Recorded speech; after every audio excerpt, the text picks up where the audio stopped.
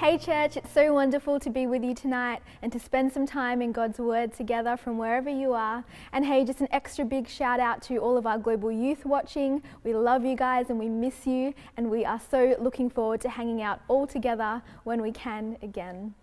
All right, let's get into it. It says in Luke chapter 17, verse 33, those who try to make their life secure will lose it, but those who lose their life will keep it. And tonight I have a question for each of us to consider, and that is, how solid is your security system? Let's pray. Father God, we thank you that you are here and that you can transcend the distance of online church and speak right to our hearts and right to our minds. Would you give us something of yourself tonight? What we want, what we're here for is more of you. Amen. Amen. Okay, so how solid is your security system? The security system in the venue building at church is pretty solid. It only gives you a few short seconds to get that code in correctly before it starts beeping at this painfully loud decibel that I assume the whole of Joondalup can hear, and that actually sends me into quite a panic every time I get something wrong. Which is the point, right? When you invest in a security system, you're investing in your protection, in your peace, in your freedom to go and do whatever it is that you need to do because you know that your house or your car or whatever is secure. Pre-online church, when the youth team would run big events like camp or refill, we would invest in the very best security system that there is, David and Chrissy. More accurately, they would invest in us. Actually, why don't you give David and Chrissy a shout out in the comment section? We love them. And whenever they and their wonderful team would come and do security for us at Global Youth, we knew that our young people were completely protected from anything that was on the outside of our event. We had peace that nothing that shouldn't would get in, and we felt the freedom to just enjoy and spend time with our young people because we knew that their safety was secure. And tonight, I'd love for us to have a think about our hearts and our minds and our lives. How solid is your internal security system? Are you protected from the fears and the anxieties that threaten to break in? Do you have peace despite the inevitable difficulty and pain of life? Are you free to be who God is calling you to be? You know, one thing that can definitely be said about recent times and even current times is that they've been a really big revealer. Take church, for example. When church looks so different, you learn a lot about yourself because there's a lot less to hide behind, right? I've definitely learned things about my own attitude and my own ability to lead myself in recent weeks. And it's exactly the same with our internal security systems. Life of late has been a huge revealer. If your security is in having a vibrant social life, in seeing and being seen, you would have absolutely felt the impact of having lost that. Or if your security was in carrying multiple serving roles at every church event, that would have been revealed to you. Maybe you found that your security is in your ability to control everything because it's been revealed to us that we really have very little control of anything at all, right? Maybe like me, you've been exposed because your security is in your plans for the future or your expectations as to how life should be. Or what do you do when things change? Maybe you derive your security from your ability to not get anxious, but then life changes and anxiety rises. Or what do you do when your sense of self, who you normally are, the things that you would normally do, are so compromised by the state of life that we're in? Or when disappointment is a very real, very confronting, and very painful thing. What happens to our internal security systems then? That was a lot of questions. Let's take it to the Word of God for an answer. Psalm 125 is called the security of God's people, and it says this: those who trust in the Lord are like Mount Zion, which cannot be moved but abides forever. As the mountains surround Jerusalem, so the Lord surrounds his people from this time on and forevermore. For the scepter of wickedness shall not rest on the land allotted to the righteous, so that the righteous might not stretch out their hands and do wrong. Do good, O Lord, to those who are good, and to those who are upright in their hearts. But those who turn aside to their own crooked ways, the Lord will lead away with evildoers. Peace be upon Israel. What that scripture is saying is that if our trust is in God, then our internal security systems should be very, very solid. I'll read the first 2 verses again. Those who trust in the Lord are like Mount Zion, which cannot be moved but abides forever. As the mountains surround Jerusalem, so the Lord surrounds his people from this time on and forevermore. The psalm is suggesting that we are completely protected, that we should be full of peace and completely free because we are as steadfast as a mountain and God is surrounding us. Now, I don't know about you, but I find this to be both very encouraging and also mildly confusing.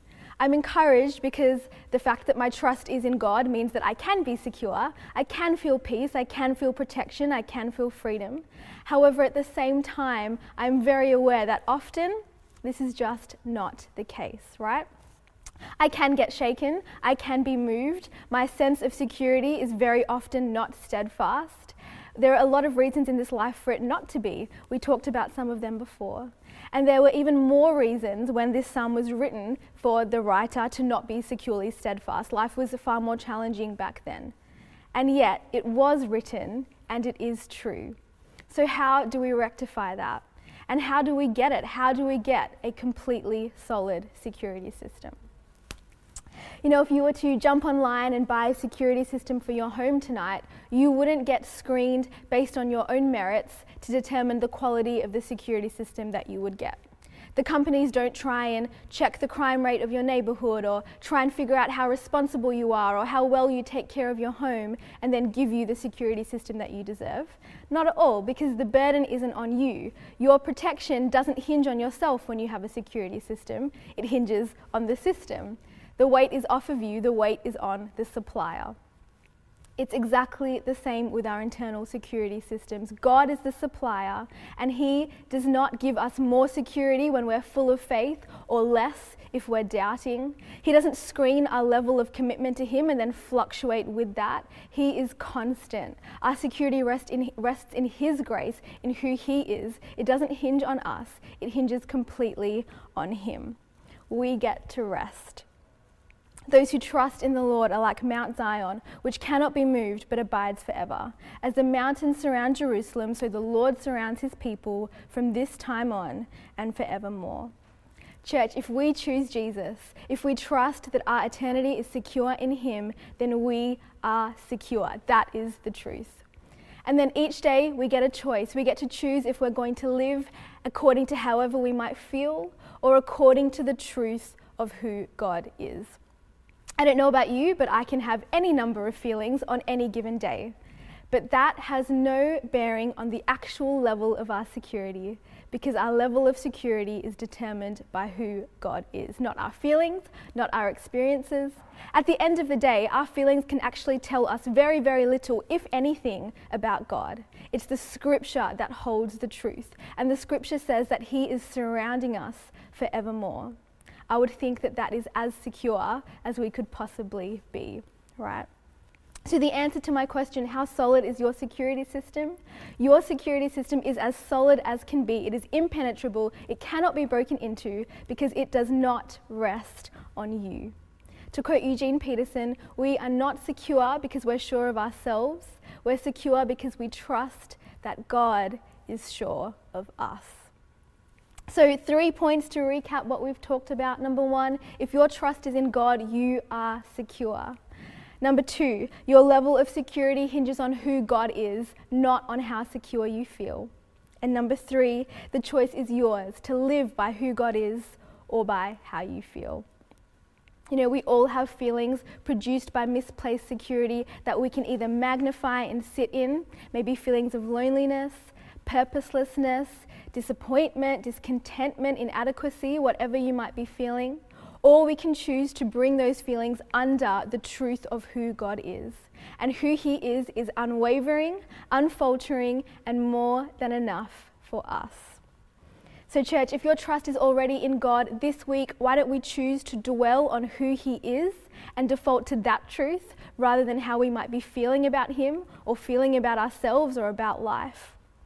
And if you've never placed your trust in God before, in a few minutes, Josiah is going to give us that opportunity.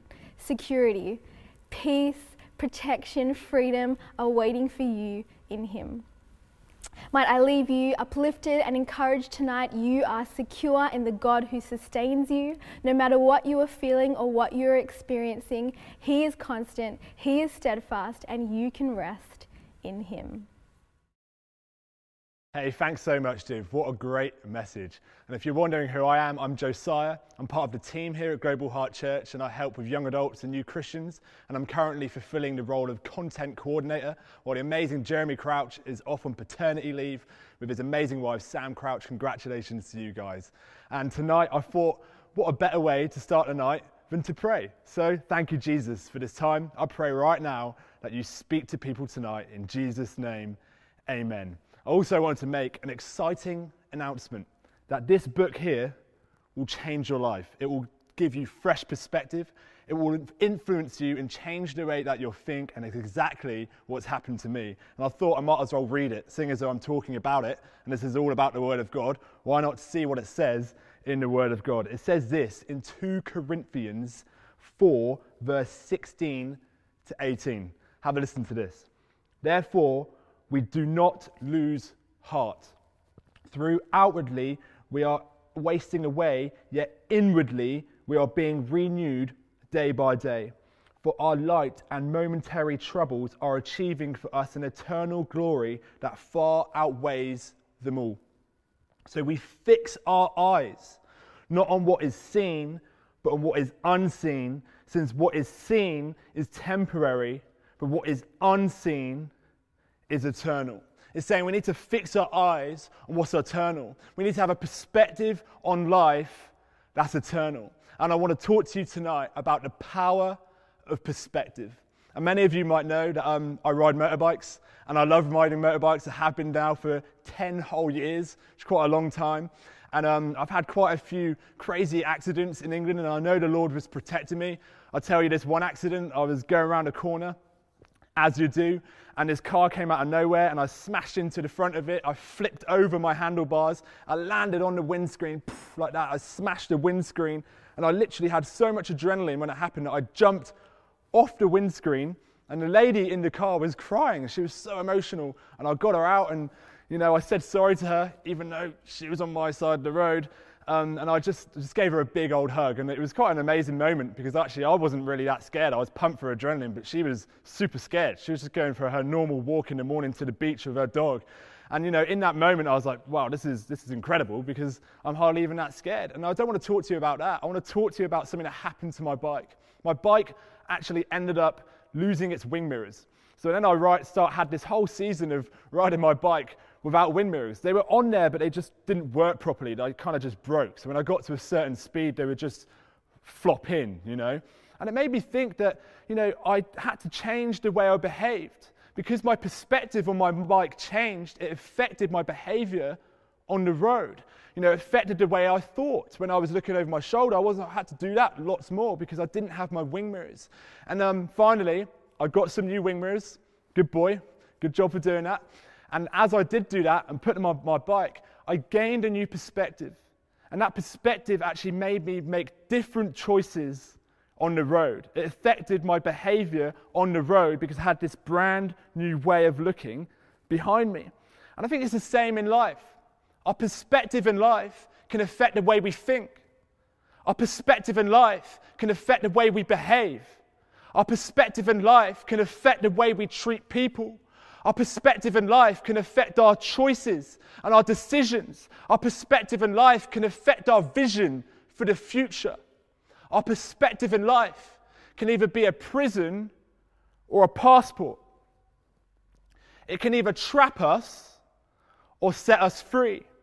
And I don't know about you, but I want to be set free by having an eternal perspective on life.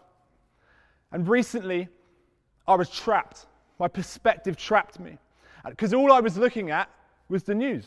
Well, who's not been looking at the news in this season? Seriously. All we're talking about is COVID-19. That's all the thing I was looking at. I had this couple of weeks where every single morning, the first thing I do was look at the news. And I consistently give my mum an update on what's happening in the world. And, it started to infest my mind. COVID-19 was all I thought about. It It was just everything I was doing, everything I was speaking. Even got to the point where, I'd be on the golf course. Someone would be like, oh, it's good to see you, Josiah. How are you? And I'm like, yeah, COVID, mate. I'm sorry. Yeah, I'm all good, mate. And then they'd be like, oh, what you been up to? I'm like, yeah, just working. And COVID-19, how crazy. It's just nuts what's been going on. It was all I was thinking about. It was all I was speaking about. And it made me realize what you allow to look into your life will alter your outlook of life. And your outlook will subsequently determine your outcome.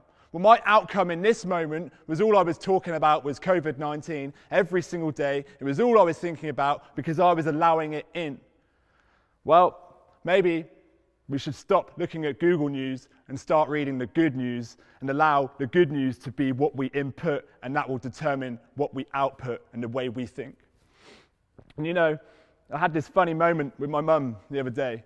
Shout out to my mum. We all love Susie Hardy. What an absolute legend. I love you, Mum. And, she kept talking to me about wanting to move her bed.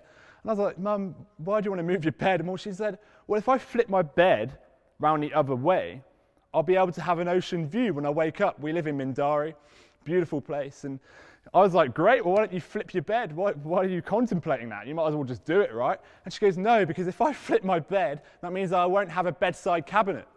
Well, you only need one. She goes, yeah, but when your father comes to stay, because he works away, he won't have a bedside cabinet. And I said, Mum, are we seriously having a conversation about you contemplating sacrificing a bedside cabinet over an ocean view? And she said, yeah, we actually are. And I said, Mum, you should just flip the bed, come on. And she still hasn't done it to this day. But it just made me realize that sometimes we need to make a shift to gain new perspective. And sometimes we need to make a spiritual shift to gain heavenly perspective.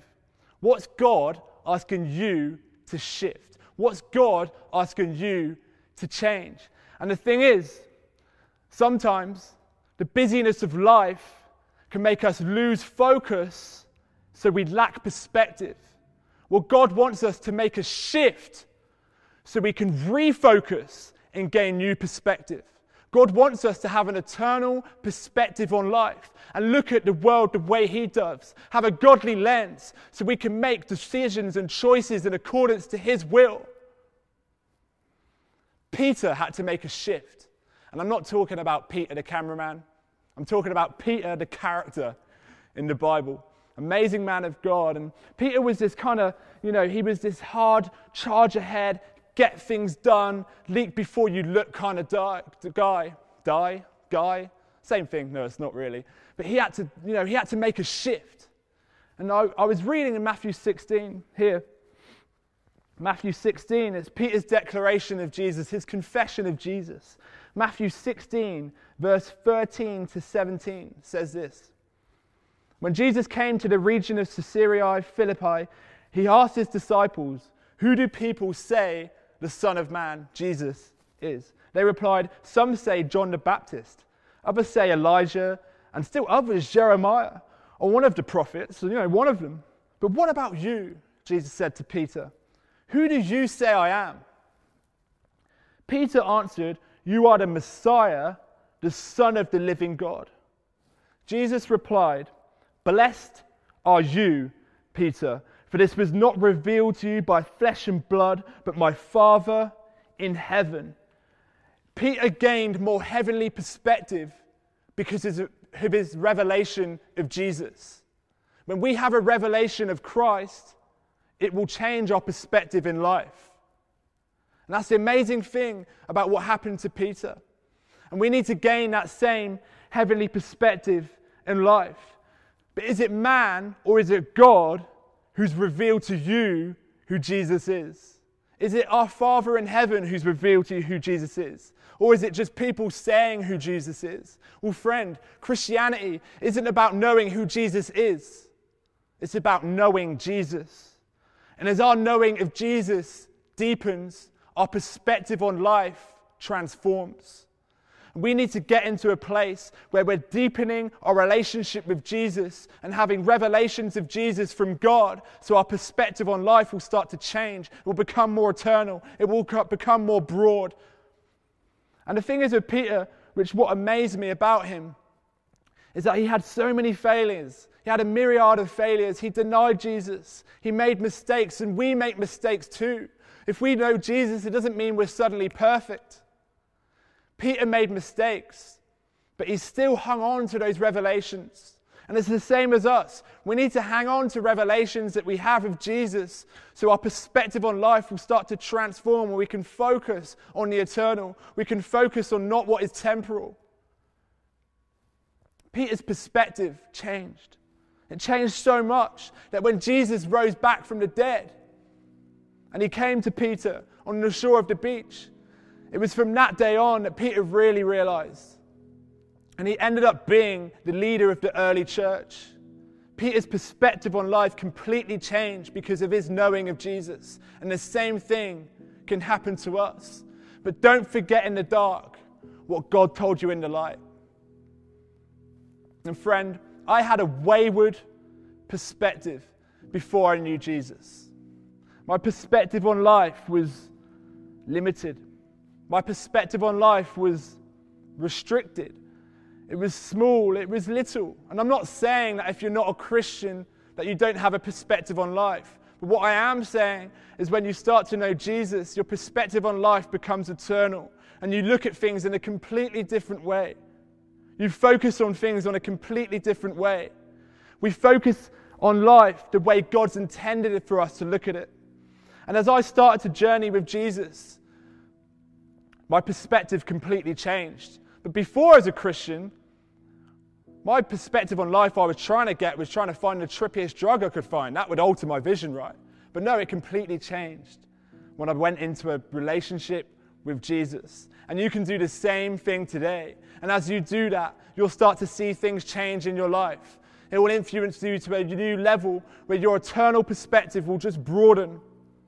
You'll look at things the way God wants you to look at things, the way God's intended for us to look at things. And we start to make decisions and choices based in accordance to His will if we know Jesus. And I want to give you that chance today. If you don't know Jesus, or if you want to come back to Jesus because you feel like you've been away, you can do that right now.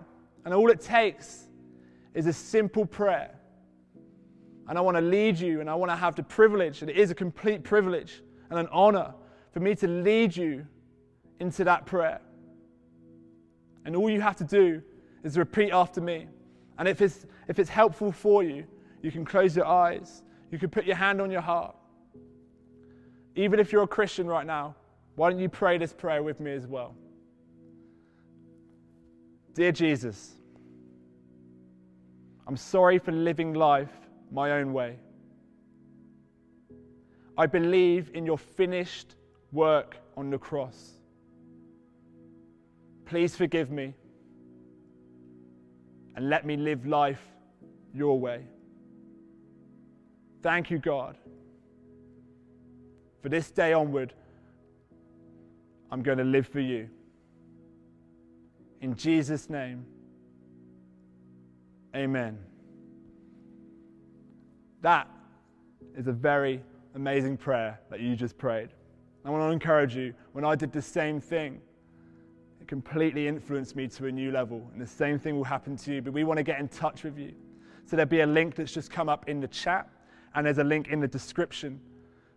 Click on that link, and please let us know if you've made that decision. We want to get in touch with you. We want to connect with you. And we just want to help you on this journey.